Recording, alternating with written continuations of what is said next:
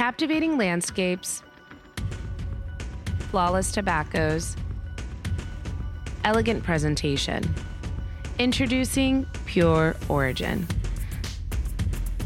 At JR Cigar, our innovative team is on a journey for unrivaled flavors and enriching experiences. Along that path, we discovered new, distinctive, and groundbreaking tobaccos from the furthest reaches of the earth and are bringing them right to your home. The intentions are pure, the process is pure, the origin is pure. JR Pure Origin.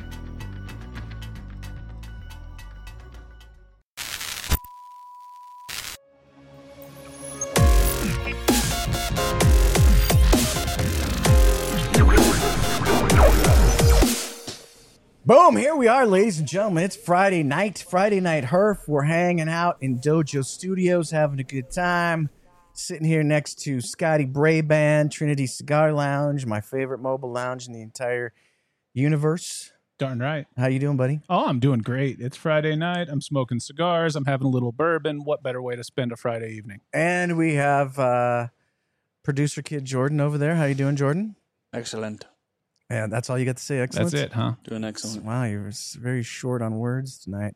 Hey, so here's the deal. Normally we would talk a little bit before we bring the guests on. But tonight, I just want to bring the guests right on, Jordan, because we've got to talk about these woolly mammoths. Because, all right, so we've got Abe Dababneh from Smoke-In. Abe, welcome to the show. Hello, everybody. There we are. Abe's a little bit of a woolly mammoth. Just the size, the sheer size and woolliness of him. I'm going to take that as a compliment. Yeah, absolutely. Go with it. I have to. Yeah. I mean, you should hear what they say about me.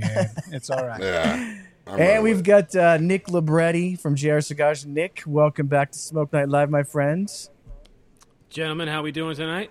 We're doing good. So guys, before the show, first of all, if you're joining us from Facebook or YouTube, please like and share the show. Subscribe. If you're listening later on podcasts, Apple or Spotify or I don't know, iHeartRadio, whatever all those things. Just all the thingies. Do all those things for us because it really does help a lot. But before the show, Nick, Scott was saying that they've cloned a woolly mammoth. Well, it's not born yet. From what I've heard from the podcast I was listening to, they have used CRISPR and they have taken CRISPR? DNA. Yes. I hardly knew it. Yeah. Not funny. Borderline bad dad joke right there. But no, they took it and they took DNA that they found from a frozen woolly mammoth somewhere in like Siberia, and they basically cleared the genetic material out of an Indian elephant's embryo, and they inserted this genetic, code and DNA or whatever it is into that embryo, and they implanted it into a female Indian elephant, and the gestation is roughly 22 months. And right now they say they're like 4 months in.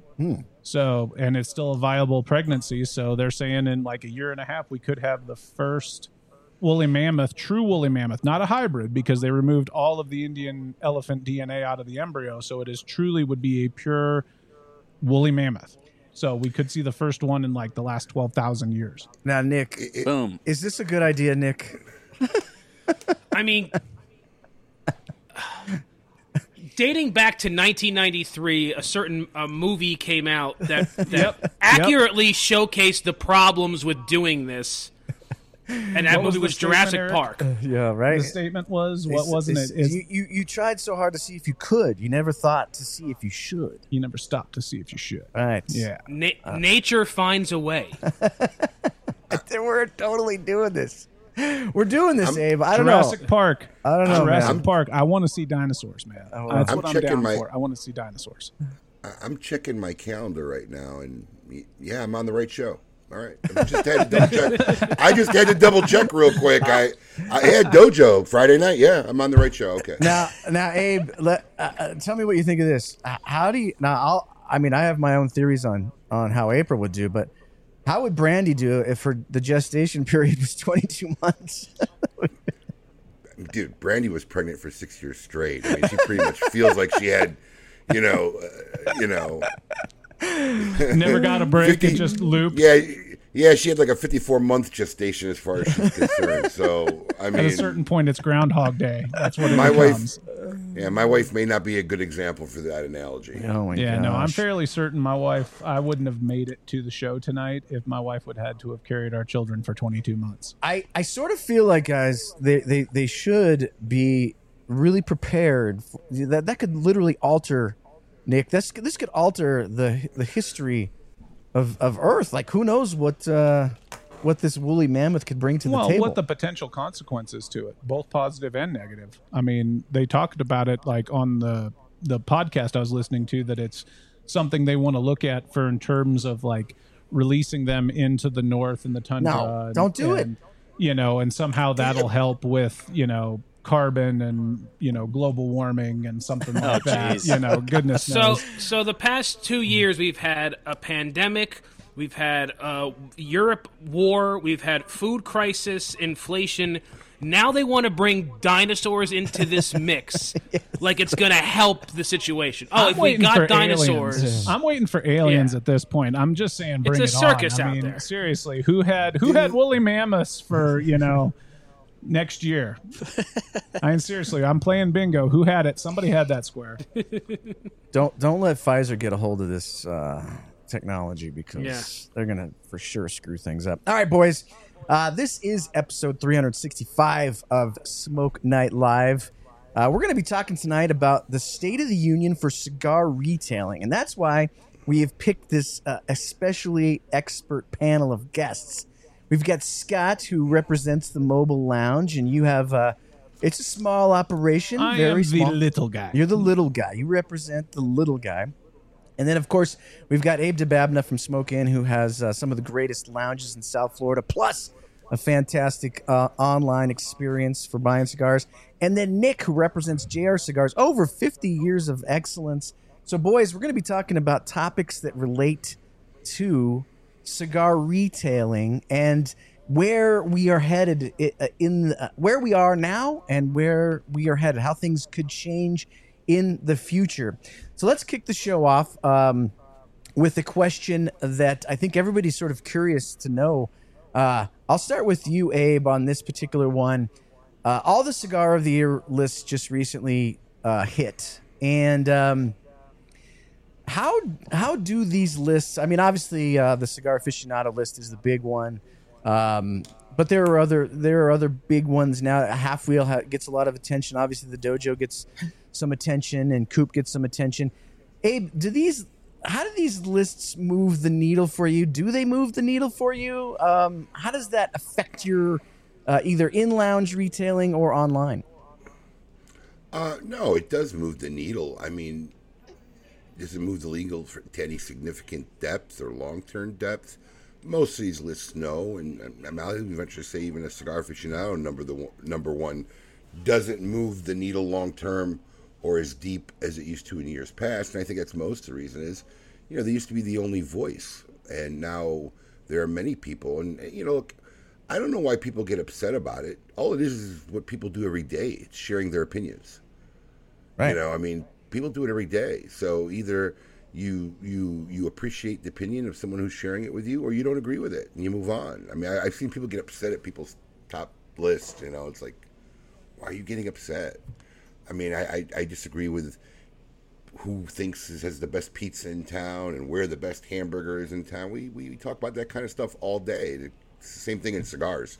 So I think it does move the needle. It does pique some interest, especially if people are reading lists and a cigar they haven't tried, and all of a sudden it's on their radar. Look, as a brand or a brand owner, anytime you can get on the radar anywhere, an opportunity to be on the radar where you may have not have been is always a fruitful and positive thing. So it does move the needle.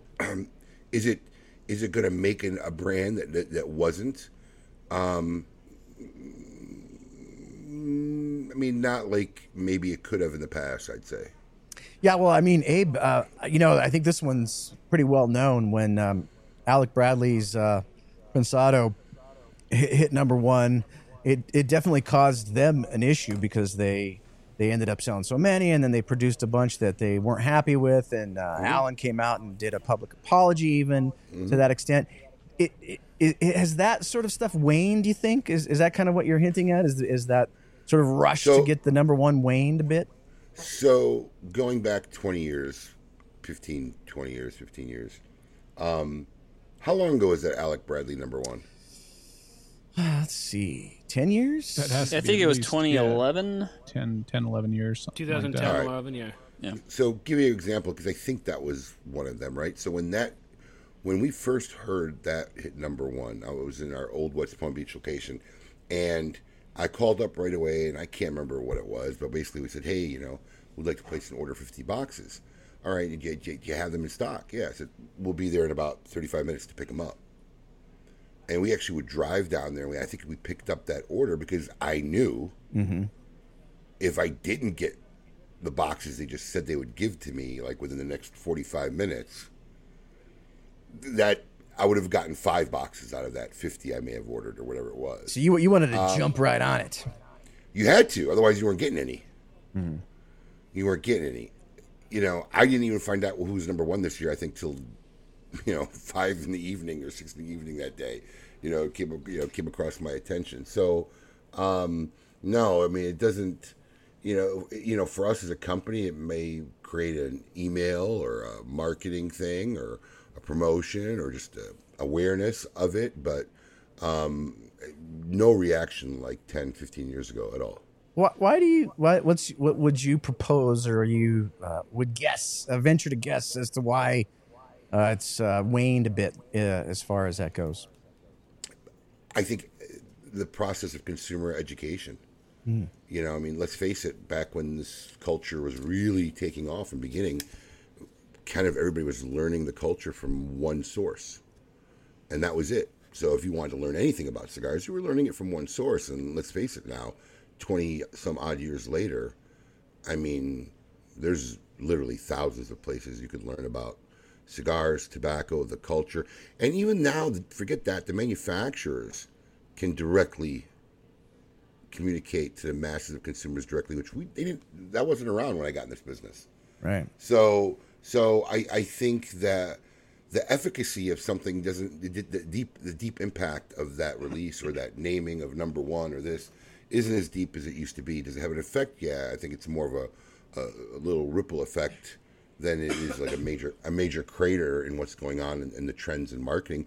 Because let's face it, you've created a community, Coop's created a community, this guy's created a community, and your voices are being heard. So back where maybe 80% of the populace was listening to what Cigar Aficionado was saying, maybe now they got 25, 30% of who are really looking for that number one, while all these other communities that have arisen are looking for where they're getting their information from, what their lists are. So I think the power of being selected Cigar of the Year has just been dissipated over many different outlets of information and where that information is coming from. What do you think, Nick? How has it affected at JR Cigars? Is it sort of similar to what Abe's explaining, or is it a little different for you guys? Or yeah, I mean, it really depends on the brand that gets that kind of top spot. When you have something like 2 years ago, the Monte Cristo 1935 got number 2. So did it affect overall Monte Cristo sales? No. Did it really affect any of the other sizes in the 1935 line? No. But that one size that was ranked, we couldn't keep in stock for weeks and weeks and weeks. Same thing when Aging Room got it a couple of years ago. That one particular size, several months back order before we were able to get it. So it whereas 10 years ago, the whole line, the whole brand would have been back ordered. So yeah, I think that the effect of the aficionado list is waning. I will say, and this is a maturity thing, I am one of those people who voice my displeasure at certain lists. Not because I think the cigars they chose were bad, or just because I disagree with their choices. Everyone has their own palate. But because I think that it's important to represent the industry a little bit better than I think some of the bigger lists have been representing it. Dojo, you guys do an amazing job. Hatfield does an amazing job. It's such a different industry now than it was 10 years ago. It's much larger. Like Abe was saying, we're engaging with brands and consumers on whole different levels. And it's just important that all the brands, especially the ones, like Dunbarton, Foundation, Crown Heads, the ones that the people are really talking about and that really, really get the high ratings, Ferio Tego also. It's important that these be represented on that largest platform as well. Now, this sort of leads into my second question, and I'll start with you, Scotty, because you're a smaller operation, obviously, being a mobile lounge and whatnot. But I'm really interested to see how you guys answer this question differently between the three of you. What, Scotty, do you use to determine to bring in a new brand? Like, obviously, your menu is pretty small. Yeah, very small. I mean, very small. You're obviously you're in a mobile lounge. You don't have this huge walk-in humidor or anything like that. So you have to have, I don't know, 20 or 30 or whatever it is. Yeah, right now I'm running right at 50. Okay, so right at 50 brands. And so how do you determine when you want to bring in a new brand? Does it have to do with like the buzz of the consumer, or do you want to bring that brand in and then sort of sell it to the consumer to get them excited about it? What are sort of the criteria that you use to bring in a brand? So primarily for me, it is the buzz from the consumer. It's what I hear people talking about. It's what I hear, see people when they come into the lounge that they're asking for, or they're looking for, or they're smoking and they enjoyed and they're like, oh, I had this. Do you, just things like that where they're talking amongst themselves, or when I'm at other lounges or other places and what people are talking. That's probably 80% of it for what it, decides what's in my humidor. Then the other 20% is primarily like cigars that I've searched out that I think are very good, that are very excellent. A perfect example was the Ferio Tego, both the Generoso and the Elegancia. Gosh, yeah, I blanked on that one. Right. Yep. But those were two cigars that I really liked and I really thought highly of, and I really thought the people would like. And it's also a brand being it was a new name. It was no longer under the Nat Sherman. It was Ferio Tego. That's probably a pretty high end cigar for your lounge. A lot of your customers are new cigar smokers. Yeah, rednecks. Oh, they're not rednecks. Oh, It's I thought that's what you were Colorado. going to say. I'm a redneck. My customers are not. So. But, it was one that I wanted to bring in and help educate people and turn people on to that brand just because of how good those cigars were that I thought they were. So that's probably about 20% of it there. Now, Nick, you guys at JR, you guys have this massive inventory. You can bring in literally almost everything, right? I mean, but is there some criteria where you're, just like Scott, is it because customers are requesting, hey, we really want you to carry this small brand that's just new out of wherever, and do you take that into consideration, or are you guys just sort of bringing in like almost everything? So it really depends. So our product merchant team does a really good job sourcing, when it comes to looking at new brands, the impact that they're having. Really what I will focus on if we're doing any kind of collaboration is a little bit of a mix of both. What is hot right now? What brands are people talking about? But also, what's a brand that I know is really good but maybe doesn't get the hype that it should? So one about a year and a half ago that I really started trying to hype up was HVC.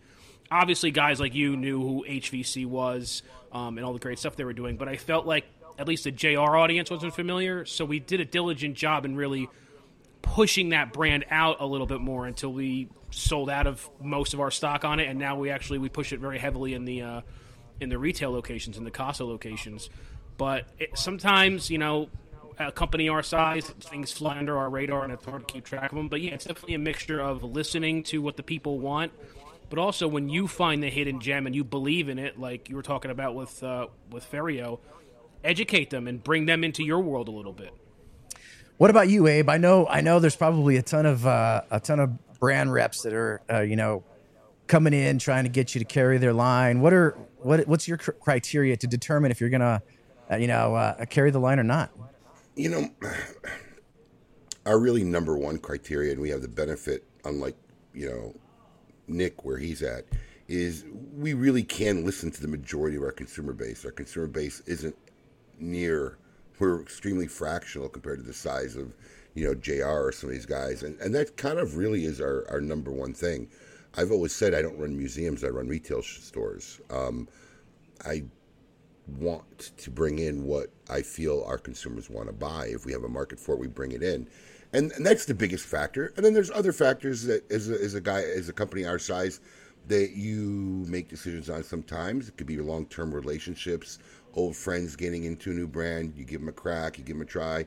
Sometimes you just like somebody, you smoke their product, you like your product.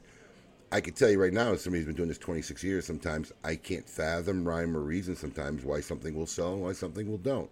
I know a lot of great cigars that I think are really good, that I enjoy, that don't fare well on the shelves. And there are things that sell and I don't understand why.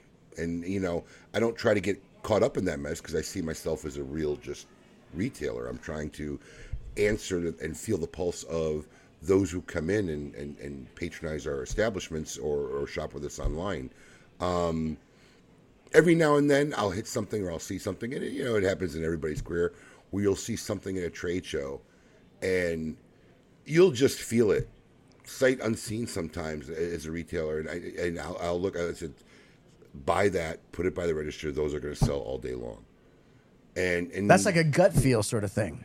Yeah, I just did it. I just did it at the trade show. We bought in the Type Mod from Grand Habano. I saw it at the trade show for the first time, and George Rico's an example. I have a very good relationship with George Rico. His brands over the years haven't been successful. We haven't been able to find a market for him here, but he's kind of revamped the company, got now a lot of new lines. So having a relationship with the guy, and I've smoked his cigars. George makes good product. I mean, nothing really bad you could say about his product. So we bought some in, but I saw this Type Mod, and I don't know if you've seen it, but it looks like a, artillery shell. It's kind of curved on one end, pointed on the other. It's like a torpedo with a curved foot, closed on both ends, and it comes in these 50-count boxes. And I told my operations guy, buy this, put it at the register, people will buy this up. And he looked at me like with 8 eyes. And we were just talking about it the other day. We can't keep them in stock now. So every now and then as a retailer, you'll see something that you'll just say, yeah, consumers are going to want this. Because you can't tell. As long as the cigar isn't absolutely awful, like construction-wise, or whatever, if it's a decent product, somebody once told me, I think maybe even it was Lou Rothman, there's an ass for every seat. That might have been Sal Fontana. That sounds more like one of his. That really does sound more like one of his. But yeah, I mean, there's an ass for every seat, and I can't be the guy to judge or decide what's the seat you like. But sometimes you just see it as a consumer, like, oh man, that's just going to cause a buzz. They're going to see that. They're going to talk about it. They're going to buy it. And it's a quality cigar. So there's going to be a percentage of people that will like this. And you hit one right every now and then like that. Yeah, that's interesting that you bring that up, Abe, because I remember talking to Sean from Smoking Cave. Yep. And he was like, I just cannot sell Romacraft. Like, I can't.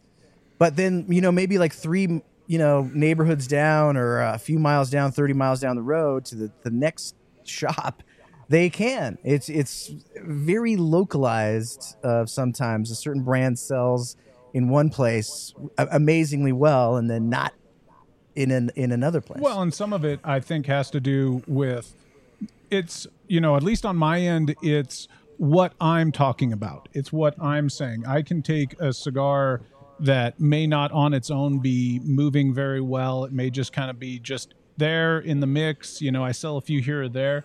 But if I really take the time and focus on that brand and just bring it up and talk about it, that can change the entire evening or the entire day's sales for that event that I'm doing with my mobile lounge, just because of how I'm approaching it. And I think that's some of it with like the smaller brick and mortar lounges. It's what you're talking about. It's what the buzz is that you're bringing up. If your staff is bringing up, Romacraft left and right or talking about it, then Romacraft will move. If you're not bringing up Perdomo's sitting over in the corner, even though it's a great cigar and a great product line, it's something that's not moving as much, and that can have an influence on the smaller end. I can't speak for, of course, the large size, but just the small brick and mortar stores, mobile lounges like myself, it's what you're creating buzz about as well. Right. Now, Nick, once you do bring in a brand into the brick and mortar facility, the Casa de Monte Cristos and so forth, what is the process of determining, where they sit on the shelf? Obviously, there's better spots on the shelves in humidors than others. How do you determine that? What's the factoring as to who gets best placement? Is it just strictly based on sales? Is it hey, we want to, we're really getting a good deal on these particular cigars, so they need to be in a good spot? Like, what is the thought process going into how things are laid out within the humidor itself?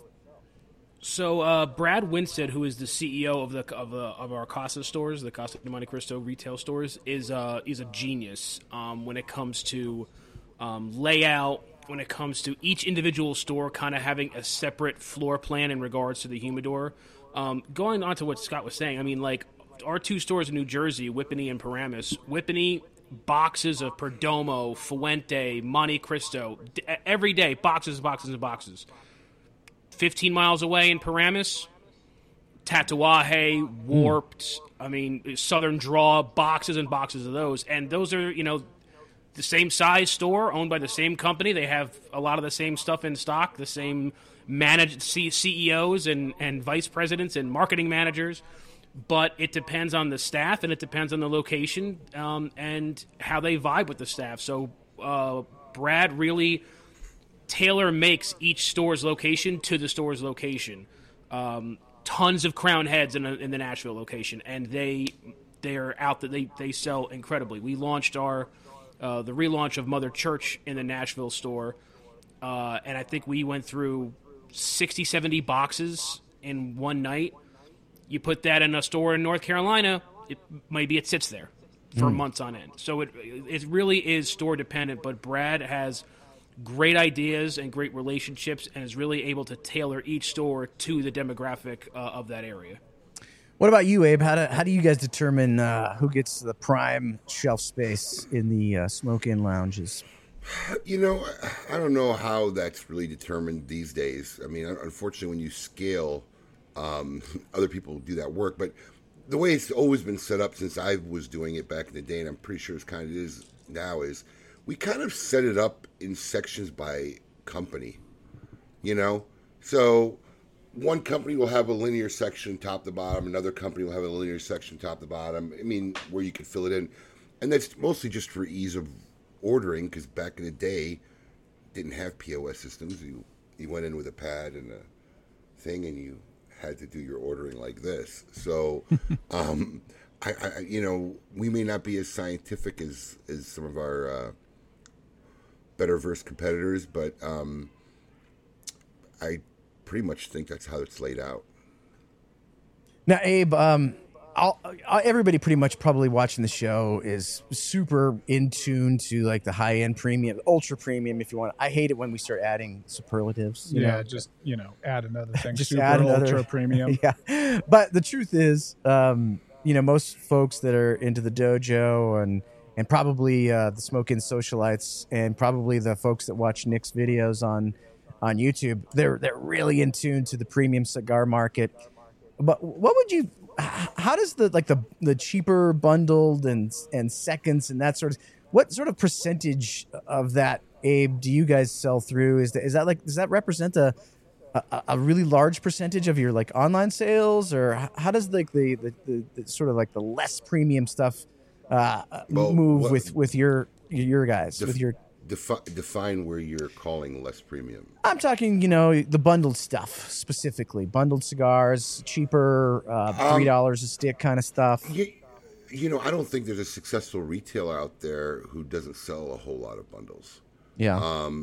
Because, that's still just like discretionary income in society. The majority of the people don't fall in that upper echelon of income. So I come from the grocery business, right? My family and how I grew up. So, we always bought things and catered to, everybody. You had your value buy brands and you had your premium brands, and both sold. So we've always sold a lot of bundles. Since I've gotten the business, I've always sold bundles.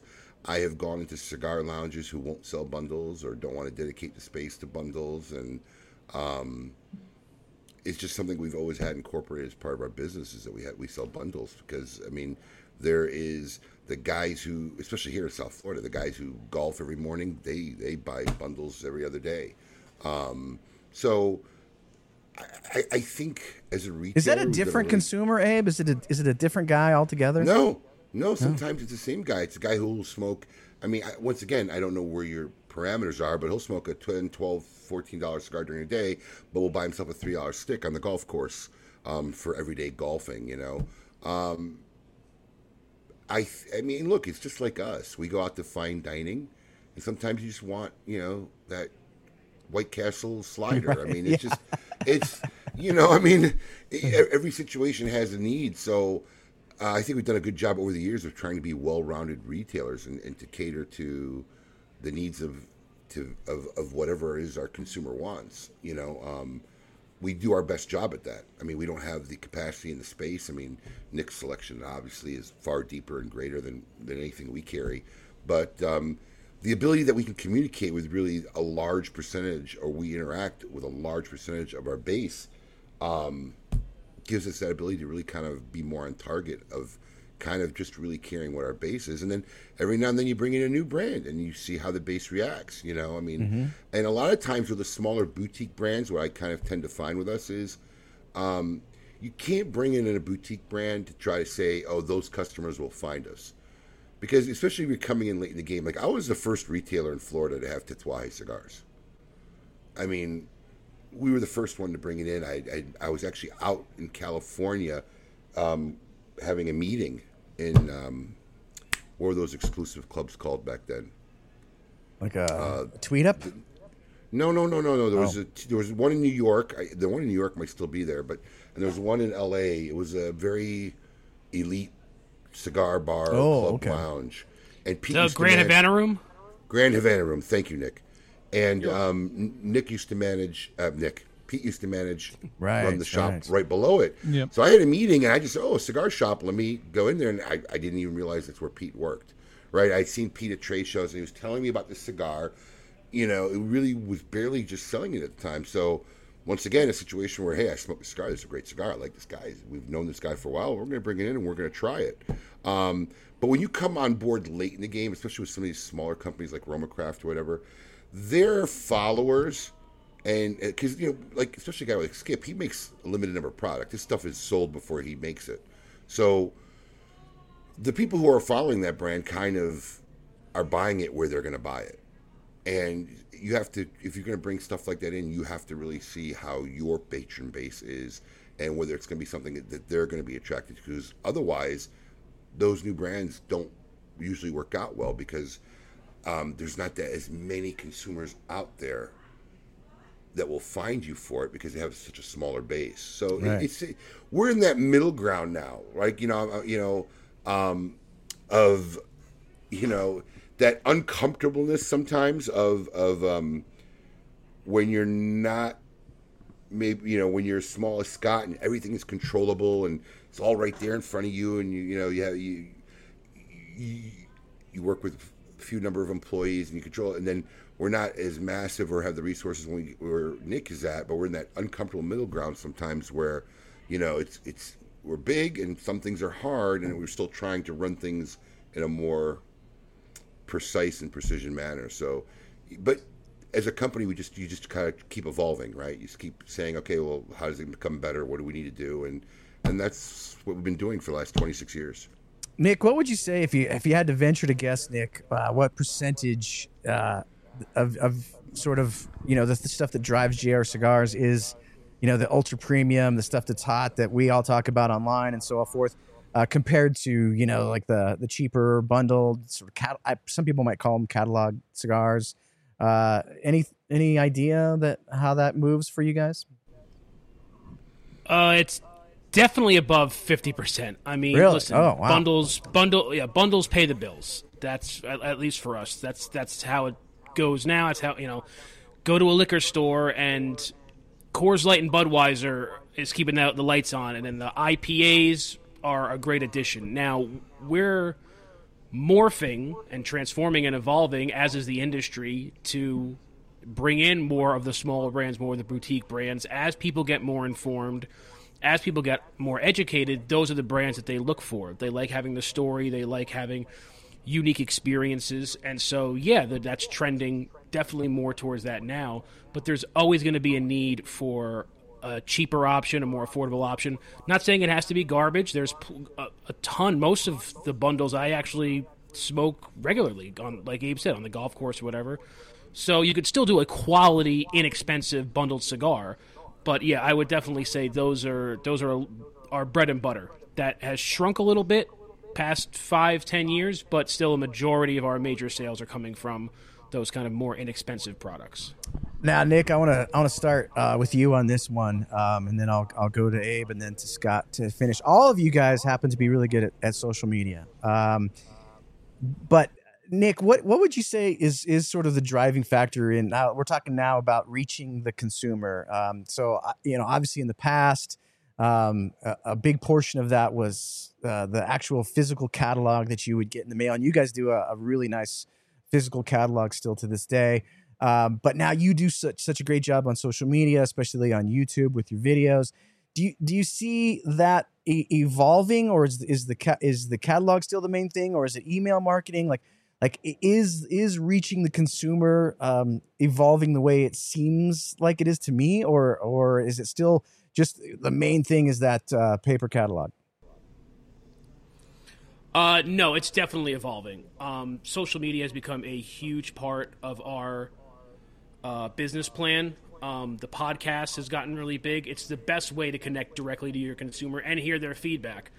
Like following your guys on Facebook, and apparently my echo is killing everyone out there. I'll try to fix it during the break, but that's important. That's how sending out the catalog is great. We still do a good amount of catalog business, but social media, interviews, getting the perspective of the manufacturer, and really getting that connection between the consumer, the retailer, and the manufacturer is so important, and it's going to continue to evolve this business in years to come. What do you think, Abe? Obviously you guys don't do the paper catalog, right? For you, it's mainly the email marketing and your social media. You have a fantastic Facebook group with the socialites. I'm sure you've seen that evolve over the last 10 years, doing what you do with Smoke Inn. I mean, absolutely. I wasn't even really that involved in social media until probably a year or two before the pandemic. There's a different universe for everything. I mean, we started as a company, all our interaction was basically face-to-face, live, dealing with the consumers, the people who walked through our door, people we shook hands, we knew their name, we knew what they wanted, but when we saw their car pull up in the parking lot. And over the years, Facebook kind of became something while I was in this business. I remember coming home and seeing my wife on it. I'm like, what is that? And, I think that was even when Facebook was maybe still at the university phases, because I think she was going to University of Phoenix at the time. And then you just saw it become more and more part of the culture. Now, for me personally, what it's done is, look, obviously my workload has changed over the years. I'm not out on the floor as much as I'd like to be or used to be. So our local people, I don't get the pleasure of interacting with them as much because they come visit us during working hours, and as I'm hanging out after hours, I'm usually churning away here in the office.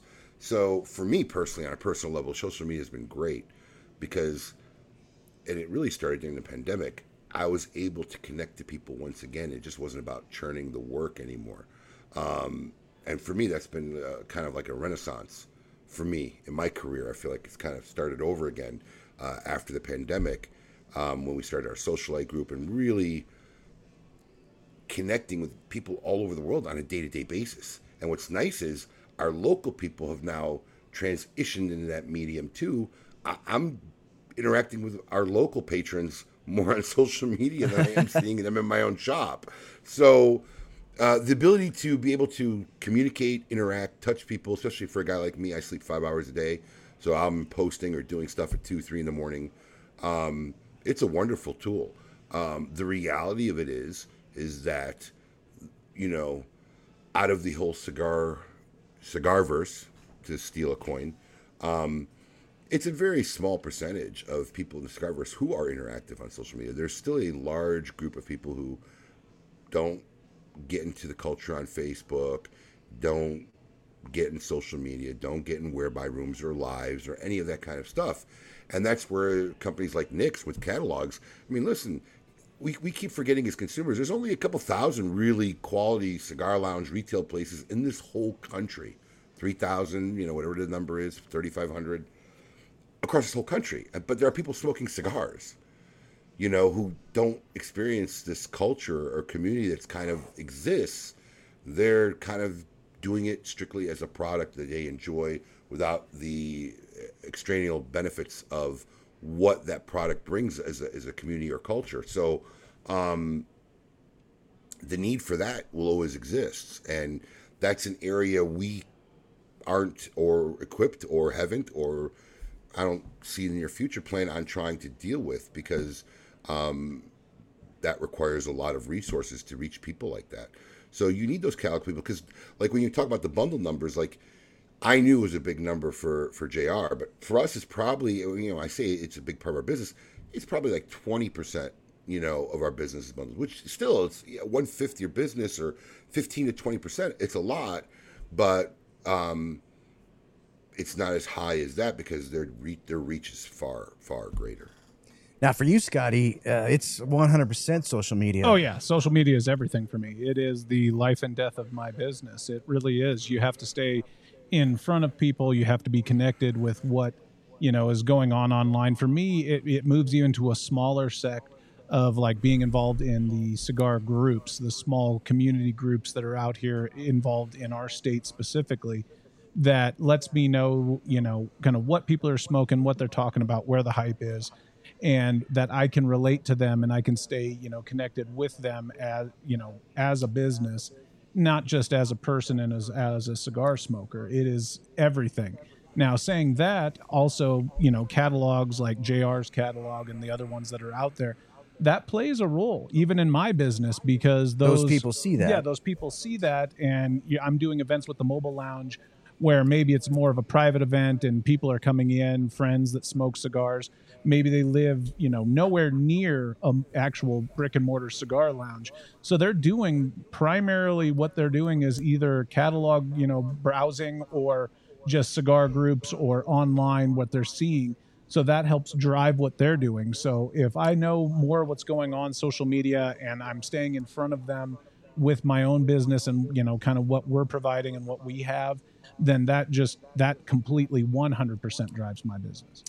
All right, folks, when we come back, I have the $64,000 question. We're going to be talking, we're going to be asking our guests about balancing.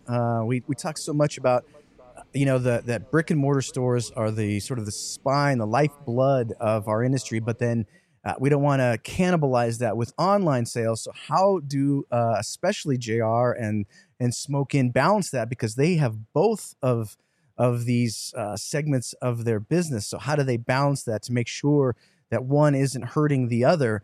So we will ask our guests that when we come back from commercial. But folks, this show is sponsored by JR Cigars, one of the world's largest online cigar stores. JR's inventory ranges from everyday bundled cigars to incredibly high-end boxes, plus a large selection of cigar accessories. Enjoy the best prices on your favorite brands such as Romeo y Julieta, Monte Cristo, Crowned Heads, Davidoff, and many more. Make sure to try one of their exclusive lines, such as the Drew Estate Nightshade or the limited edition Cigar Dojo 10th Anniversary Champagne by Perdomo. Celebrate over 50 years of excellence and stock up on your favorite cigars today at JR Cigars. Folks, this is episode 365 of Smoke Night Live. We are talking about cloned woolly mammoths. Yep. Mainly. Dinosaurs. Jordan. Mainly. That's the bulk of it. That's the bulk of it. This is the State of the Union for cigar retailing. We're getting into some topics that pertain to how all of us guys enjoy how we get our cigars, what makes us like the cigars that we purchase. We all have a limited budget for cigars, other than a few people that I can think of. Yeah. So what makes us pick a certain brand over the other? But Abe, one of the main topics, Abe, that we tend to talk about is making sure that we keep the brick and mortar stores as a vital part of the industry. But yet the online portion, which you have as well, of course, is some people say, oh, the online industry is killing the brick and mortar industry or whatnot. How do you balance this, Abe, to make sure that that the brick and mortar is healthy, that the lounges are healthy, but yet you still have a vibrant online channel for your customers? Well, first, I just want to comment on the little shuffle that you do during your read. I don't know if you've caught that. I don't know if you've caught that or not, but you do like a little sway. Yeah. In your read to the music. So how could you not? Like that music's going on. I'm trying to give a little bit of soul to it. I don't know. I have no idea. I didn't pay attention. It's nothing against Nick, but I keep looking at my face and seeing JR Cigar in the lower right corner. I'm like, what's going on here? I'm so used to doing our own show. I keep forgetting. I'm like, what is going on? Who's cutting in? Look, that middle part that we are in as an organization, sometimes I find myself in it psychologically as well, right? Sometimes I say to myself, yeah, we have to stop thinking like I'm still this small retailer. We're far beyond that, and we have to look further down toward the horizon. My first shop was less than 900 square feet, so probably not much bigger than your mobile lounge. So psychologically, we've been there, but I grew up in this industry listening to other retailers throughout the career, and they've always had this, most of them, a lot of them had this passionate distaste for JR Cigars and catalog companies, and they ruin us, whatever. That's a psychology and philosophy that never entered my mind. In fact, when Sal Fontana, one of my mentors, first introduced me to Sal, I was enamored by him. To introduce me to Lou Rothman, I was enamored by him, and we became close friends. We both like sci-fi books, and he comes to town. He lives down here now 6 months of the year. And he's a guy I can even just reach out to. I want his opinion or advice on something.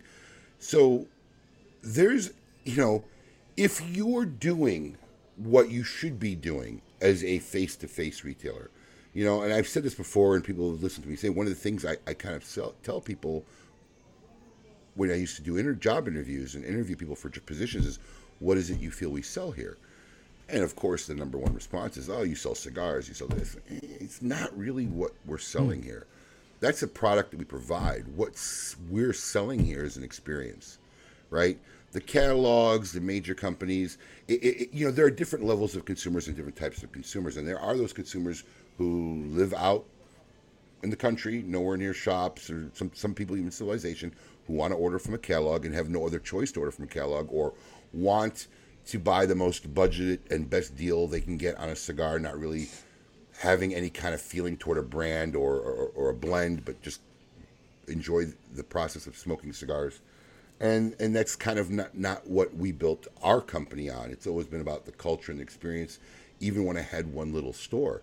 We had a group of men that, it was a small shop. It didn't even hold 12 people comfortably. We had 7 people having lunch every Saturday of the year. One guy cooked for everybody, and that kind of spirit fosters. So if you're doing what you're supposed to be doing as a retail lounge, because if you think as a retailer and as a store owner that what you're doing and what JR Cigars or Cigars International, these big companies are doing is similar, then you've kind of lost the definition of what you should be doing as a retail lounge. Because they have an edge and you have an edge. And we've been very successful over the years with our brick and mortar and our retail stores to realize that edge and work on the edge. We would create things like, for instance, our Great Smoke event that started with a few hundred people, and we hit now almost 3,000 people that come from all over the world. That wasn't magic. That was built on creating these positive experiences. People go home and tell people about it, and you got to come next year.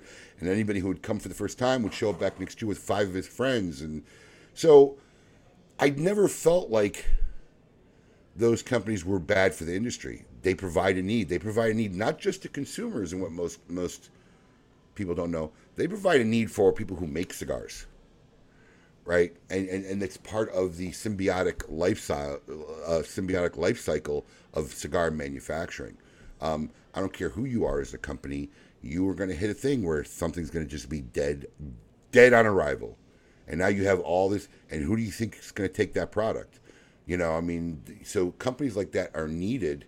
So it's part of the symbiotic lifestyle. So I think a lot of these retailers over the years, I was maybe too young, too shy to give advice, but if you spend less time worried about that and worried about what you should be doing in your retail store, there's a way you could find to be successful. It's just how hard are you willing to find that way to be successful? Because I'm living proof, because I grew up in the era of all these major catalog companies, and we flourished in that time.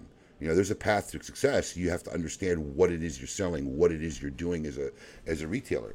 Now, on the other side, we kept growing to the point where we understood that, hey, there are also people who don't have anything like what we provide here locally near them. And being in Florida, we're a very transitional state. So we would get guys for a season and then go home like, I'm going to miss you guys. And that's how that kind of began. They would just order from us when they go home.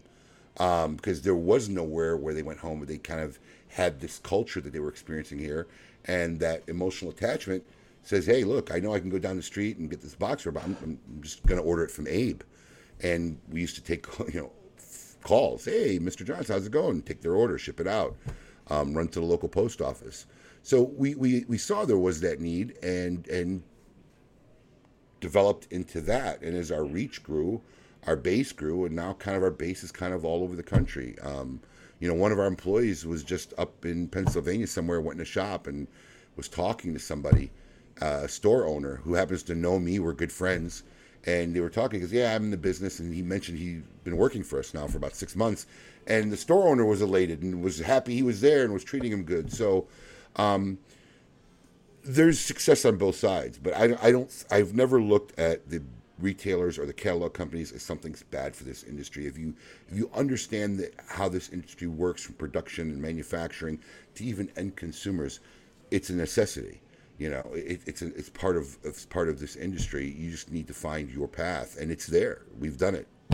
What would you say, Nick? How does the online retailer help or hurt the brick and mortar operations that you guys have? How's that relationship go? Is this something that you guys consciously think about as far as making sure that both sort of sides of the fence are successful? Yeah, I mean, consciously, we do not want to infringe on brick and mortar retailers. I mean, we have our own brick and mortar retailers as well, and they operate their business very differently than how the website does. By the way, Abe said some really nice things about us, so I appreciate that. I'm sure Lou Rothman appreciates it as well. But listen, it's like he said, it's all about providing experiences. There's nothing like going into a cigar store. Nothing. I still frequent cigar stores. I very rarely buy from JR, to be honest, only because I have so much stuff that is just there for me to smoke for free. But when I'm buying something, I like to go to a store, kind of give back to the community because of all that's given me. So I'll go to a random store in New York City or in Pennsylvania, hang out. There's nothing that experience is so unique. And there's no way we can mimic that. Now, we can provide our own amazing experience, and like Abe said, there's people all over the country that don't have access to an awesome retail location like Smoke Inn or like Casa de Monte Cristo, and we're there for them. We're gonna cater to them. Now, there's this, at least for me, being a cigar nerd, there's being in a business this large has its own pitfalls. For certain manufacturers, especially when you have the more limited stuff, I mean, we're last on a lot of people's lists to get those kind of cigars, to get those kind of releases, because they like to support brick and mortar, as they should. But there's a lot of cigar companies that we just can't really carry them because we're too big. And I know that sounds like a dumb thing to be upset about, but it's true. There's a lot of lines that we can't successfully carry because we're too large, and they don't have the manufacturing for us to be able to maintain it. So it has its own issues trying to navigate this world, but I think brick and mortar definitely has its place, and it's a very important place. The lounges I've been to, I mean, they're busier than ever, especially after the pandemic. They're picking up, and you get if you have a cigar bar, restaurant, these places are kind of hard to find now, and they're bumping. And you have a one-on-one interaction with a certified tobacconist, someone to explain things to you. I mean, there's only so much I can do to our customers through YouTube. I do my best, but having that one-on-one interaction, especially for a new smoker in a brick-and-mortar store, and kind of coming into the community that way, I recommend everyone do that. Listen, at some point we want you to buy from JR, but if you're just getting started, go to a cigar store. That's how I got started. I got started working in a cigar store, and I wouldn't have it any other way. Now, we're lucky enough to have we're going to talk about limited editions for a second here. And I think we're lucky enough, Scott, to have two guys on the show, Nick and Abe, that I believe have the best limited edition store exclusives in the world. Now, Nick, I'll start with you on this. I mean, your 50th year anniversary was absolutely amazing. The releases that you guys did, the exclusives, for the JR exclusives that you did with Davidoff and Crown Heads and a few others, was an amazing year. And then just recently, obviously, the Volcana. You guys really do some cool high end stuff, and we'll get to Abe too, because he has the microblend stuff. But how does that play? What does that role of these really like high end fun exclusives play in the overall JR marketing? Why? I guess the question is, why do you guys do it, and how does that work? How does that help the consumer experience and consumer engagement? Yeah, for sure. Well, it plays a really important role, especially the past few years. I mean, listen, like I said, we do a lot of our businesses from bundled product, but it's not always going to be that way. And also, you know, you want to try something new. You want to keep up with the trends. You want to stay ahead of the trends. And JR is transforming from that very stereotypical catalog deal, here's your bundle, and we're going for something different. We're evolving, and our CEO, Davide, is kind of leading the charge on this. So our most recent release, the Pure Origin Gran Volcano, is just like one chapter in this evolution of JR. We're not just a bundle operation anymore. We still do that, and we do it, I think, better than almost anyone else, but we can also provide unique experiences on a higher end. That's what we're doing with the 50th. That's what we're going to be doing going forward, because that lane, that demographic of bundle, cheap, just want something to mow the lawn with, it's hard to kind of get that demographic because they're usually very loyal. They kind of have their cigars that they've been smoking for years. But once you have them, as long as you treat them well, get them their product on time, they're there to stay. The emerging customers, the emerging demographic, they want something new. They want something eye-catching, unique tobaccos, cool stories, great packaging. So we have to be able to provide that as well. And so that's what we're doing with a lot of our new private labels going forward. The Mother Church from Crown Heads is one of our best sellers now. Like I said, the Pure Origins, which was made for us by Plasencia. This is the direction you're going to start seeing JR going into more and more in the future. Very interesting. Abe, now the microblend series is obviously has a special place in my heart, because that's one of the things that really kind of caught my attention back in the day with the Anarchy, the Tatuaje Anarchy, and just moving forward. Abe, talk about the microblend series and what does that bring to the overall smoke-in experience? What role does that play in consumer engagement? So, Microblend series started out as a 15th anniversary project for us. We wanted to work with 4 specific manufacturers for that year, which were Pete Johnson, My Father Cigars, Carlito Fuente, and George Padron. Kind of a nice list to start out your micro project career, but it was our 15th anniversary, and it was a big milestone for us, and we had the honor of being able to work with those companies, and it was just a very cool ability to be part of a process of picking a cigar that was going to be used in our shop. Now, let me clarify that our 2 projects with Padron and Fuente, we really kind of had no say. I'll tell you that right now. With Padron, we had a say on the size. We had an interesting, colorful conversation with the old man on what we wanted to try to do, but it was never going to happen. we were the first 6x60 cigar that they had ever made at the time in the Anniversario series. So it was cool to be that part of the process. And, the Anarchy hit so well, which of course didn't make the Dojo's most historic 50 cigars ever, that Pete and I still always bring up and talk about. I'm just saying that was a major overlook. That was the one miss. That was a major overlook. But no, I mean, listen, for us as a company, I think for Pete as an organization, I think for limited releases, I mean, we were really a fraction of the size of what we were 15 years ago, and we've never been able to repeat a release like that. That was some 3,000 boxes for a single store retailers. And I'm sure, Nick, with his size of his organization, when he hears 3,000 boxes, he's going, wow. I mean, that's just an absurd number.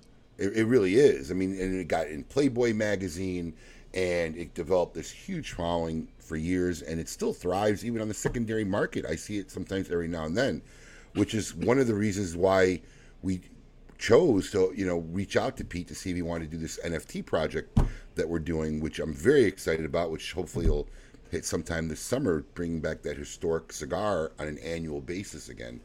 But it was fun. And so after those 4 projects were done, I just kind of didn't want to stop. So working with these manufacturers is just part of our creative juices. Ideas and thank God I've been in the industry long enough. I have a very good relationship with many, many companies, and they're always a pleasure to work with. And, we sit here, like we literally just picked out one that probably won't drop till next year. It's a cool size, but we had it in 3 different blends. We've narrowed it down to 3 different wrappers of what we liked. And, the team was split which wrapper was best. And we had to have a deciding vote. And that wasn't me. So, I'll just say this, though. The deciding vote sided with the way I liked.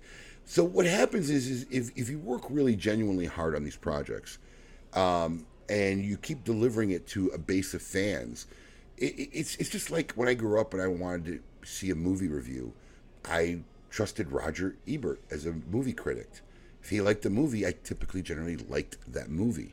Because you'll always see critics will talk about a movie. Oh, great! I was like, what were they watching for 2.5 hours? That movie was horrendous. So I think that's kind of what happens with these kind of projects. We build this base of people who kind of have developed a trust for our microblend series, and it's still rolling. I think we're on number 20, I think now. So it's just kind of cool and very nice to be able to even be part of something on some level. You're not going to see videos of me rolling cigars. I'm not in videos of curing barns and smelling tobacco and whatnot. I trust the professionals' choices, but they send us blends, and we're part of the decision-making process of what we like and what we don't like, and what we feel will represent our company, and then what our base will like. And we've kind of had a good track record with our microblend series. I'm kind of very proud of it. Yeah, no, you hit on a few topics, Abe. That obviously we do collaborative releases as well, and the way we sort of always see it is it's a fun break in the year for our community. It's something new and different that our community gets to be a part of. Kind of breaks up the monotony, and we've always tried to put a ton of effort into those to make the Cigar Dojo experience sort of fun and unique. And I don't know, what role that plays in our overall success, but it does seem to be something that the community likes and enjoys, 6 times a year, getting to try something new and different. Let's talk about events, and I'll start with you, Scotty, because your entire business model, entire business model, event only is events. So I'll start with you in that. My question being to you, obviously, without events, you really wouldn't have a business. But as far as mobile lounges go, there does seem to be sort of a growing community of mobile lounges. And you have an absolutely phenomenal. If you've ever seen Scotty's setup, it is the absolute. In my opinion, I've seen a lot of mobile lounges around. It's the best, but you're entirely focused on these events. And so, how do you, as a company, determine what events you do? How do they come to you? What's the process? Oh, I mean, events, like I said, events drive everything that we do. Everything that is my business is the mobile lounge. And with that, I mean, a lot of it is finding kind of that area that you want to be in. And you do a lot of Harley Davidson. Yes, I do a ton of stuff with Harley Davidson. I do a lot of stuff with the breweries and distilleries that are out here in Colorado. I also do a lot of private events, weddings, things like that. Most of what I consider my public events, i.e. Harley Davidson, things like that, it's all based on just basically how, the consumer interaction is, where my target audience is going to be, what they want to do. Are they the, cigar smokers that like to, have good craft beer? Do they like to have good, craft cocktails, things like that? Also, when it comes to the biker community are big cigar smokers. That's actually some of my more, successful events is with that. So it's basically just based on going to them. And honestly, when it comes to events, it's about providing, like they had said earlier with some of the other things like Abe had spoke on at length, was about providing the experience. Because as it goes, especially in Colorado, our taxation is really high as opposed to other states and like down in Florida and other places. So I'm not making my, money on the cigars. It's on the rentals, it's on, providing that experience. And that's what I tell everybody is I'm not selling you the cigar. I'm selling you the experience. I'm selling you the lounge. I'm selling you the interaction, the engagement, the conversation, just providing that experience. And that's what I have to solely focus on, because the cigars to me in what I do are secondary to that experience. And as long as I'm finding events that I feel are proper and are going to be successful to provide a really great and positive experience for cigar smokers, because mainly I'd say that almost 70% of my consumer base are either brand new to cigars or are what I consider just new cigar smokers that don't smoke cigars more than maybe once or twice a year, or with their buddies on the golf course when they go out for their guys' weekend. They're not big cigar smokers. So providing that experience is huge. So that's basically what events are based on, and finding which ones will help me provide those experiences to shine the entire community and the entire industry. Because, like one guy said, like little mobile lounges and little brick and mortars are emissaries for the entire industry. What experience we provide to new cigar smokers. I've had numerous come at me and have said, I had my first cigar with you guys and I absolutely love it. Now I have a humidor and I bought from JR and I bought their samplers and I got some of that. And did you see this podcast that these guys do? Or have you seen, KMA on Saturday? I watched them and I listened to what's going on there, and it's really engaged them and helped move them further down the line to become, what I consider cigar smokers. Your customer. Yes. Nick, now with JR, there's sort of like, in Casa de Monte Cristo and so forth, you sort of have like these two style of events. You have your kind of your Friday night event, which is maybe like a brand event where you buy 3 cigars, you get 2 free or whatever. But then you have your big multi-vendor events. Talk about where JR Cigars is with events. I think it was at Smoking in the Carolinas I was at a few years ago. Are you guys continuing to add to those events? Is that still part of the plan? Do you still do the big multi-vendor events? Is that this summer? I know COVID kind of screwed some of that up. Yeah, COVID was definitely a hamper, on the industry as a whole, but especially for large gatherings. But Casa de Monte Cristo is going full into the events this year. They just announced the Texas Cigar Festival, which is out of our Houston stores. Events are amazing, man. They're an amazing part of this community. I love attending them. I've been to ones all over the country, Florida, Texas, New Jersey. Even as we're speaking right now, the Puerto Sabor Festival is going on in Nicaragua, which is great. It's great to bring the community together wherever they are. I mean, for Smoking in the Carolinas, people would fly in literally from all over the country. One year we had a giant map out front, and we would give people like a thumbtack, and they would thumbtack where they came from. People from Canada, California. So it's a great way to meet people who are as into the industry as you are. You guys have been saying all night there's, your typical, just a guy who smokes a cigar while they're golfing, or a girl who smokes it, maybe just on the back porch. But then there is this deeper community, and we want to hang out. We want to herf. We want to get together, exchange ideas. Oh, who did you think was the number one cigar? Oh, have you tried this? What do you think of broadleaf, etc.? And cigar stores in themselves are a great place to do that, but then hosting these big multi-vendor events are an even better way, because you're getting all the customers there, and now they also get to FaceTime with their favorite manufacturers, ask them questions. It's just great for the industry. I've always been a big fan of events. I used to work them, when I was in my youth, setting up tables, getting boxes, helping customers, scanning, setting up the tents. Now I get to do a little more of the content with it. But yeah, Casa puts on great events. Abe does. I mean, even all of our competitors. I mean, I don't think I've been to a really crappy cigar event. I've been to ones that maybe didn't get as much buzz, but they've all been awesome in their own way. Now, Abe, speaking of events, the Great Smoke is just around the corner, and I know this represents just a massive amount of effort on your team's part, starting as soon as the event is over. A couple years ago, when COVID struck, you did it was probably the greatest virtual event of all time, that very first one. But you've continued to you've continued to keep that virtual aspect of the event moving forward. Let's talk a little bit about the Great Smoke and what's in store this year. You have some really cool exclusives for folks that have either a virtual ticket or an actual ticket to the event. But before you get into that, what do you think the role is for the Great Smoke as far as the overall marketing strategy for Smoke Inn? How does that fit into your plan? Our overall marketing strategy for the Great Smoke and why it was actually created from day one, I think it's the key element to its success, right? Is we really from day one said this must be an experience-driven event.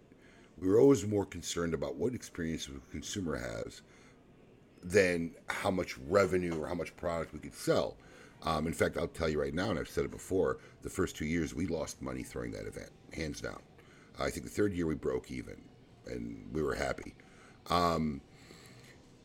But it was always about making a production. And I always knew long term that if we did things right, it becomes a profitable event. And we raise a lot of money for charity. Our event has been tied to a charity since year one, and for the longest time now, it's been the Kids Cancer Foundation in South Florida, and we've raised a large amount of money for them over the years.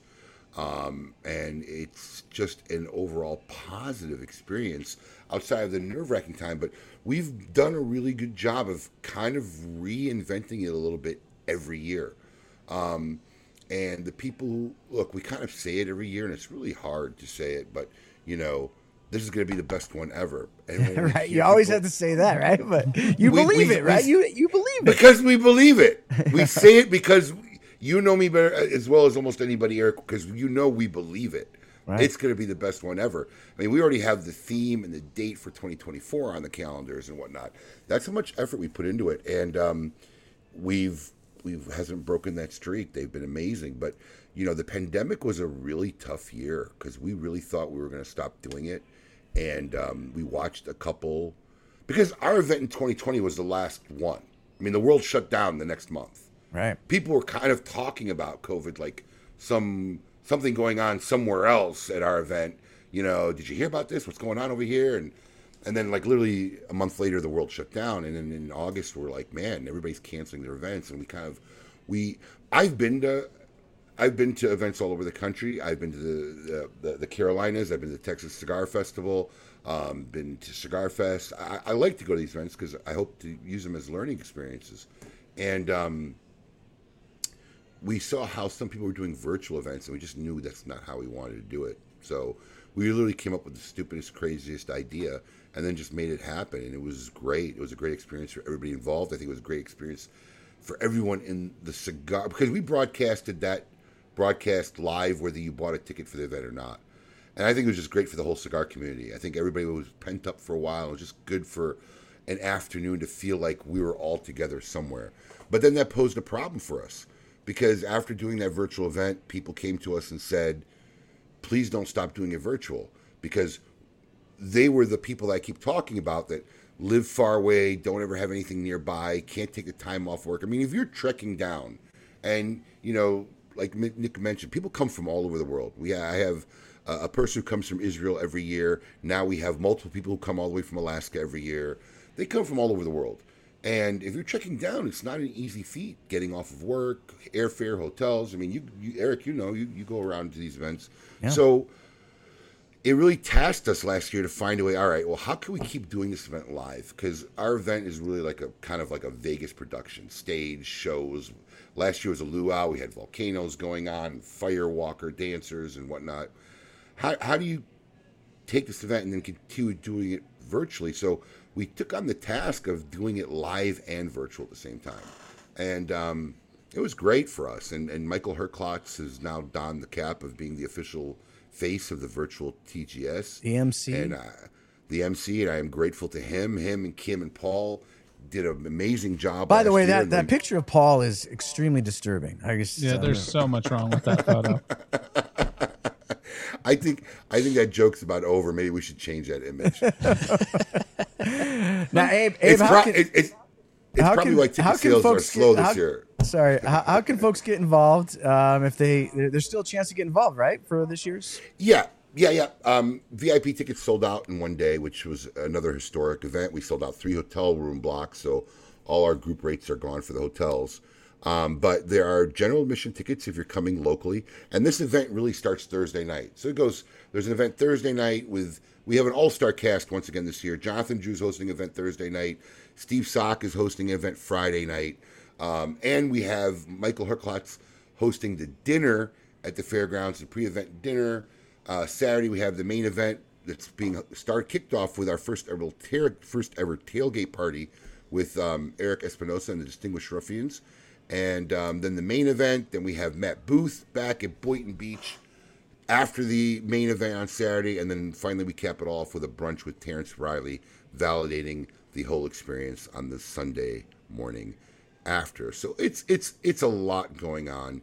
And if you're coming down live, it's great. But if you're not, and you want to be part of this, you very well can be. We have virtual tickets. The day of the event, we will have a professionally done broadcast. Michael Herklotz will be there, and we have Kim and Paul on the floor walking you around, trying to give everybody at home the experience of almost as best as we can of you being there.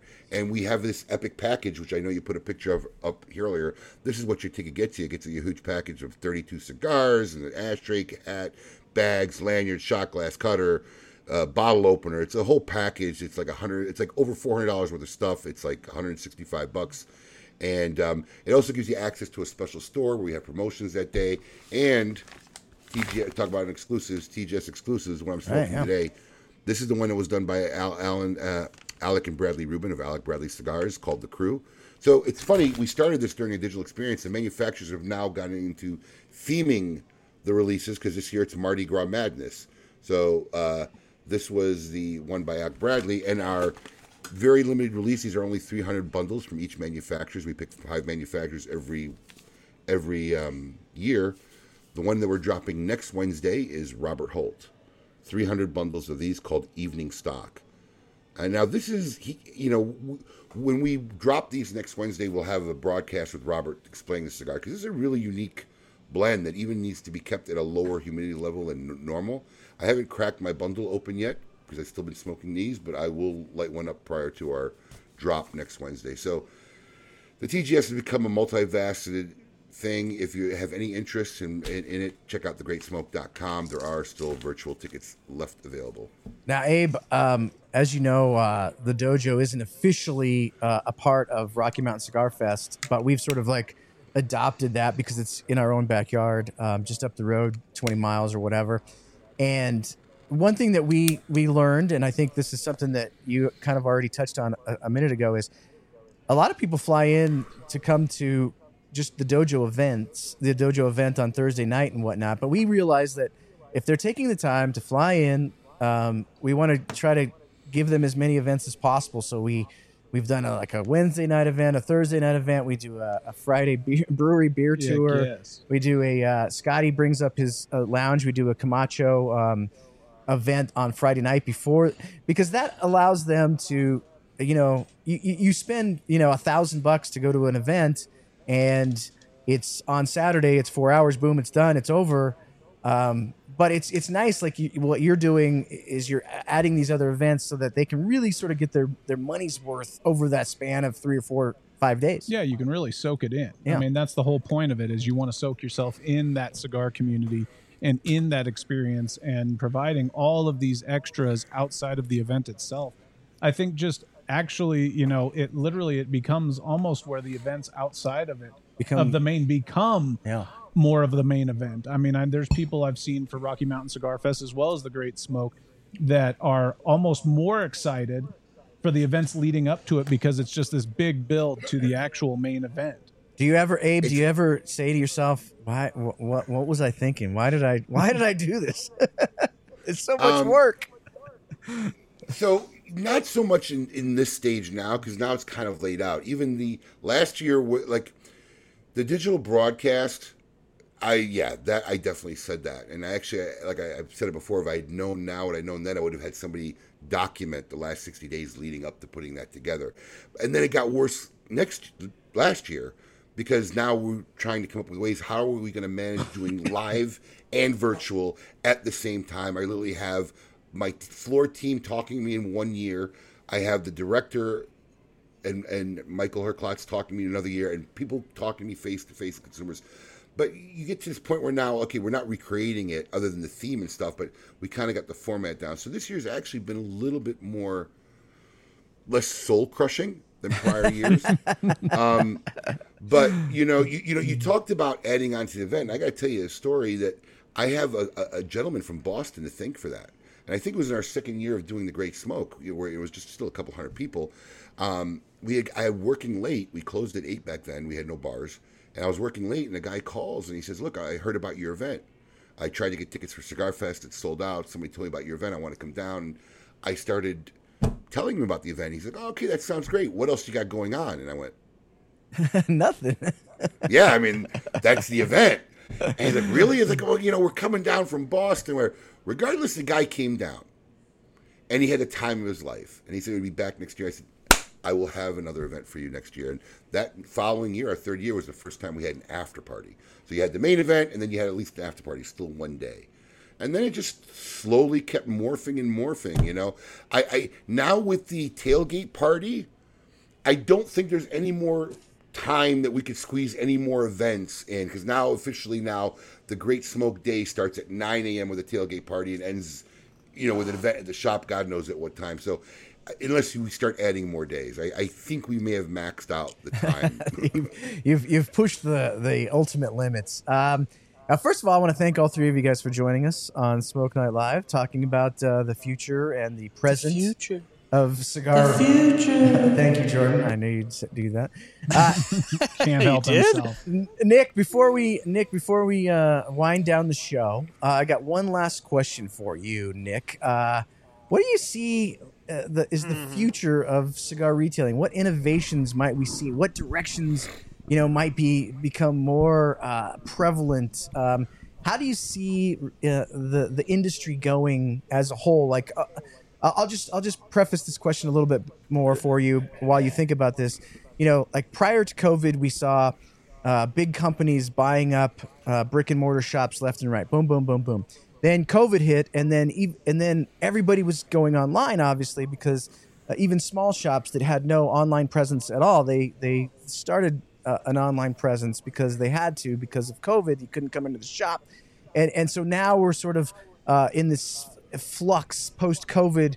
But where do you see the industry going? What innovations might you see? Where will be the focus? Will the focus be more on brick and mortars? Will the focus be more on online?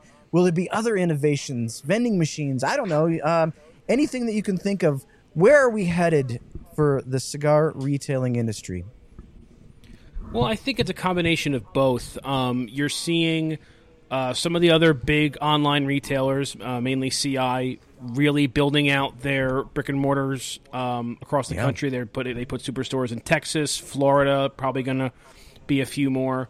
Who knows about if we want to add more Casas in the coming years? Those are always great opportunities. But I think Abe opened a can of worms when he started doing those really cool virtual events because I think that a lot of people are going to start instituting that. It's, let's say you have too small of a shop or you can't, a lot of problems with trying to do large events or even trying to, if you wanted to open up a retail store is space and the government. Right. They shut down it so much. They push back. Our store in Whippany has been there for 20 years. 20 plus years. They just got a liquor license a year ago, and they've been fighting for years to get it. So it's always a constant battle with state government, the federal government, the FDA, in terms of where can you put a store? Oh, that's too close to this place, so you can't have a liquor license there. You can't do an event here. So that's always going to be a barrier to increasing the brick and mortar community. But I think I see cigar smoking and our kind of cigar smoking becoming much more popular in recent years. It's becoming more mainstream. You're seeing, your Joe Rogans and all these famous comedians. I mean, Ari Shaffir and Bobby Kelly, Guy Fieri, Ari Shaffir and Bobby Kelly, two very famous stand-ups that are constantly on Joe Rogan, just did a podcast episode from Nick's office up in Connecticut. So it's becoming a much more mainstream thing. I mean, I don't think it's going to get on the level of beer, but I think it's becoming more and more in line with like the craft beer that's people said was kind of a craze, but it's been going on now for about 15, 20 years, if not more. So I see the demand going up. I see the community getting larger. I would like to see more retail stores. I'd like to see more big lounges, restaurants, areas where you can have events. The government's always going to put their foot into that. So I think you're going to get a little bit of both. You're going to get some more locations. You're going to get some more brick and mortar stores that are going to become more popular where you can have them, the South, the Midwest. But I also think that a lot of online companies, ourselves included, are really going to push forward with more customer engagement, try to reach out to more people via these virtual events, podcasts. I see it growing larger, and I see it just becoming more connected. What do you think, Abe? What do you see in the future of cigar retailing? Any prognostications? The Metaverse Cigar Lounge. There you go. You listen to me. The Dojoverse. You laugh, but when I got my first Quest, I actually started to work on that. I love it. Yeah, the Metaverse Cigar Lounge. It's the next step. It's the next evolution. I need to answer Emmanuel's comment here because he thinks I'm hoarding. But the Liga 99s you see behind me are the empty boxes from the Cigar Dojo 2022 Top Cigar Sampler. That's how we do it, baby. Yes. Okay, so that is available, and we just got a shipment in, and we made more samplers because that's sold out. It's back up online. We have to take some of those boxes and make the samplers so we can have the Dojo 2022 Top Sampler of the Year available because, of course, they picked a cigar that's not readily available for their sampler. Jordan, you better tell Randy right away because he was trying to buy a bunch of them. So. Get on it. No, the one I see then now to speak to Abe's point about like the Metaverse Cigar Lounge. I've been thinking about this. I'm like, I want to see because we've seen like the NFT cigars, we've seen things like that coming around. I'm waiting for the first AI blended cigar. You're giving away our secrets. Oh, my bad. Already There's no AI. We're already AI working on isn't that. running. No, there's nothing going on there. Nothing to see. We're just gonna move on. That's it. Jordan just can't stop with the AI, so who knows? Who knows what'll happen next? No, I want to thank all three. I want to thank all three of you guys for being on Smoke Night Live episode. What was that? 365. Jordan, 365. We've done a show every day. That's if you did a show every day for a single year. That's only since we've been keeping track. Yeah, Right. I know. Yeah, we missed a few somewhere in there. But no, Abe, Nick, Scotty, thank you guys so much for taking the time on a Friday night to be with us, man. Pleasure to be here, pal. Nick? Absolute pleasure. And pleasure, As- and thanks, sir. Great to talk to Abe, too. I haven't talked to him in a while. Yeah, it's amazing having you guys on here because you guys represent such a nice spectrum of Such a the big, of the big industry. audience there. Folks, Wednesday night, Flavor Odyssey returns. It's a wild card episode because we just got done with the Born in the USA segment where we were smoking and pairing with cigars that had an American connection of some sort. And so that segment's over. We're going to do a wild card episode on Wednesday. Robbie or Randy will tell you what cigars we are smoking. They'll do a live on Monday to keep you up to date. Guys, here's the deal. Next Friday, a week from tonight, it's First Impressions. So we are going to be smoking blind dating, as we say, cigars that we've never tried before. On the show, we'll each try 2 cigars, and This is we'll always a great time. we will rate them live on the air. We found some really good cigars, Jordan, on this episode in the past. The Pledge was Yeah. one that Yeah. ended up being our cigar of the year. So yeah, that could be fun. Who knows? Maybe we'll find the next cigar of the year on this show. That's always one that you never want to miss. That's, Yeah. I mean, it's always so much fun, not only for us to, try out new cigars, but for the audience just to see what our actual thoughts are. There's no, thought, Right. put together. It's here's what we're smoking. We've never smoked them before. Here we go. And I know for a fact Coop will be on that show. Yep. Abe, what I got excited. I got excited for a second. I thought you were doing a show of doing impressions of people in the industry. When you said it, I really thought I was like, that'd be a funny show. Abe, what is coming up on KMA tomorrow morning? We got Michael Herklotz. Nice. See where he's at with Ferry Otego. Talk about probably some TGS stuff. Always good to have Michael on, the quintessential gentleman cigar aficionado. So, yeah, we it's our format. We kind of backed away from having a regular guest, so it's kind of cool to have somebody on tomorrow. So tomorrow, 10 a.m. Eastern Standard Time, KMA Talk Radio. Thank you, sir. Very cool. Nick, you do some of the best YouTube videos in the industry. What do you got either coming up or that you've just produced recently that folks can tune into and watch? A lot of great episodes of the podcast came out the past few months. We really talked about all the lists. We talked about the Dojo list, the Cigar Aficionado, so those are always fun. Some great guests coming up soon. We're also working on rebranding our Cigar of the Month Club, so we'll see that really soon. Oh. And a lot more private labels, some fun stuff we're working on with Crown Heads and a few other manufacturers to be coming out. 2023 is going to be a big year. If you thought the 50th was big, you wait until you see JR and its 51st year or 52nd, I guess. Wow. Whatever year. Well, this if is you gonna be for us. can compete with that 50th year, you're gonna have a. That's my a goal. heck of a year. I got to do it. I got to do better. All right, thanks, guys. Folks, it is Friday night. We're doing Friday Night Herf on Cigar Dojo. If you take your phone, get on dojoverse.com. We do this every Friday night. Share what you're smoking, share what you're drinking, do some hashtag now playing. We're going to be partying all night long, Scotty. Oh, yeah. If you're not on dojoverse.com, you're missing out. Yeah, Sign up. If you're watching the show, you should be on dojoverse.com. Absolutely. We have to party.